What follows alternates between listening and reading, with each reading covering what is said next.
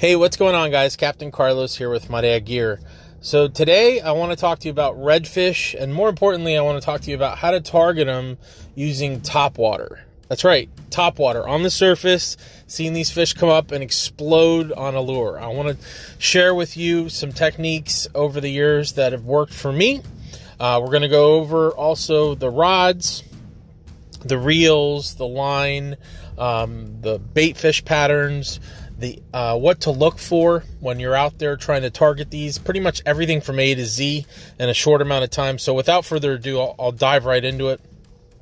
So redfish, I've been chasing since I was in middle school, okay? I've been fishing for these things for a long time. One of my favorite inshore fish to target, just because they're powerful, they're aggressive, and they don't taste too bad on the dinner table when you catch a slot fish.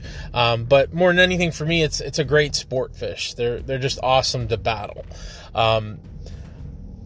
Several years ago, I started fishing more and more topwater lures for them, as a couple buddies of mine shared with me some techniques that work for them, and the more I did it, the more fish I hooked into, and it worked, and it works really well, especially for bigger fish.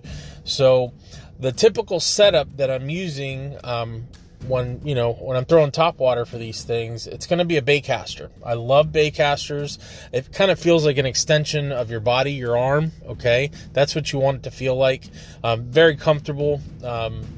Right now I'm running a Daiwa Coastal 200. Awesome, badass little powerhouse of a reel, really. It's got, I think, a 7:3 to 1 gear ratio. It's got CRB, stainless steel ball bearings, coated bearings. Okay, they're built for the saltwater environment. The whole shell of the reel, the frame, is coated as well. So again, just built to handle the saltwater environment, especially here in Florida. Just brutal. Where they test them. A lot of these reel manufacturers test them here in Florida just because the environment here is unforgiving. The reel also comes equipped with a magnetic braking system, which helps you fine-tune the correct setting when you're casting different weights and lures. Okay, so with this same reel, I can throw something that's 1/8 of an ounce all the way up to 1 1/8 or 1 1/4 ounce. It's pretty crazy, but that's the reality. That's how precise they've gotten with these reels and the technology. It's just awesome. So on the left side plate, there's this braking system that helps you, dial it in, more tension, less tension. But on the right, you also have the bearing tensioner that you adjust as well. The way that you know if you have it set up right, depending on the lure that you're using and the weight. So you would tie the lure on to your setup, right? Hit the thumb bar, which is the release button on the reel, and if the lure falls too quickly, then it's not set correctly. You're going to get an overrun on the reel, okay? So then you're going to have to apply a little bit of tension, and vice versa. If you hit the thumb bar and you disengage the spool and it doesn't move at all, you have it set too tight. So you got to find that median. That's where the magnetic braking system and the tensioner on the right side of the reel kind of go hand in hand. You got to use them both until you get that sweet spot. So this reel also has a kick-ass drag system. I think I get 12 to 14 pounds of drag out of the reel, which is enough to put on the brakes to a 30, 40-pound bull red, which that's more than what you're going to need. It also has a lot of line capacity, so if you do hook in, again, into a bigger fish, don't worry about it. You got 2 football fields of line on the reel. You're good. I have it matched up with a 7-foot Star Plasma, 10 to 17 pound, conventional or baitcast rod. It's got a trigger grip. I absolutely love the rod because it's got a lot of backbone, and it also has a fast action tip, which helps tremendously when you're trying to work lures effectively. Having that fast action tip means the recovery is very quick, so you can, like I said, easily work the lures a little more methodically. The rod also comes with silicone carbide guides, Fuji silicone carbide guides, which are top of the line, pretty much the best on the market.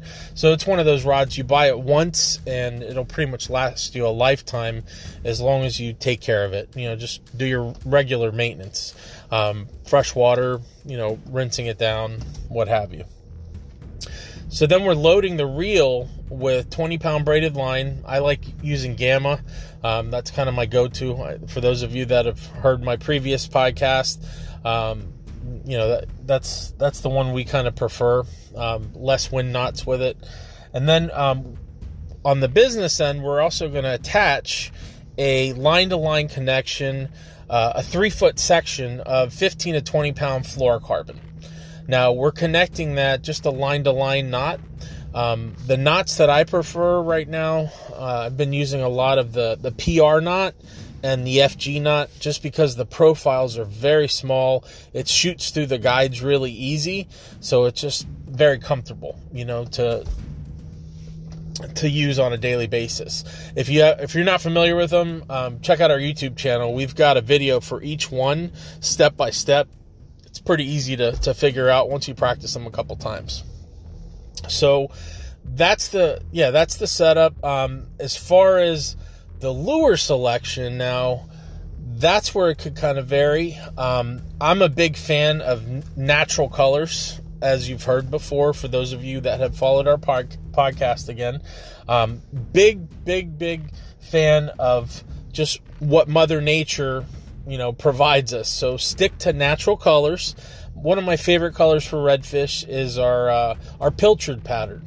In our Wicked Walker Topwater lures, it's got kind of like an olive green back to it, an amber foil to the side, and then it has a little bit of like red-orange paint underneath the front, the head of the bait, which kind of makes it look like it's injured or bleeding. And then it's rigged with black nickel hooks. So it's a perfect bait for this application.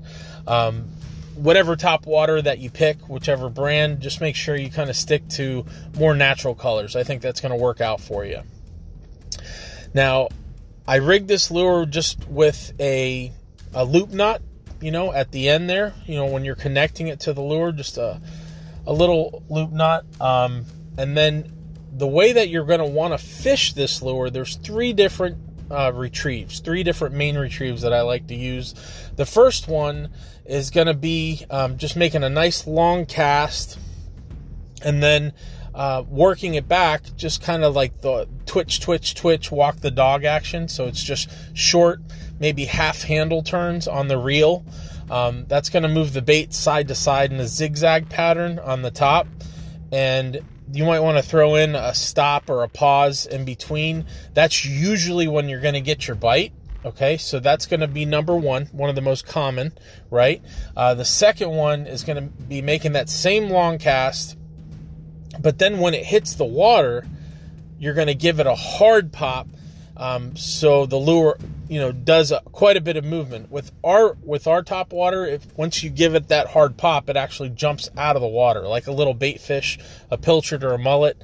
I think what kind of is unique about our bait is that slanted tail design. Again, that's kind of what we prefer our bait, but again, just stick to natural colors. And when you're continuing that retrieve, you might want to do a little variation in the retrieve. Maybe that hard pop initially, and then some zigzag, and then a stop, and then another hard pop. That's the second method of retrieval, which works really well under certain conditions. Okay, and then the third one, which in the fall is probably my favorite time of year to use it, is just when you make that long cast and it hits the water. You're just going to do a steady retrieve, kind of slow rolling it on the top, and it creates a V, like it's pushing a wake on the top of the water, just like a mullet would, or a pilchard or sardine, and it's just pushing that wake, kind of drawing attention to it. So that's going to be number 3. If one of those retrieves doesn't work, I promise you the other one will, so don't be afraid to experiment. Now, one thing I can also share with you is when you guys are trying to locate these fish, obviously look for areas that are going to hold bait or birds.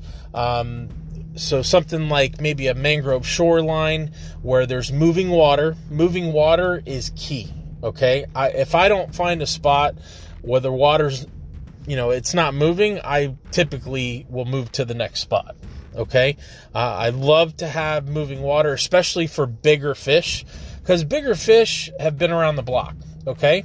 Bigger fish will sit on the edge of a mangrove shoreline or an oyster bar or a sandbar or a pothole on a grass flat or the edge of a pothole, and they'll wait. They'll wait with the tide, right? They'll wait for the tide to bring the bait to them.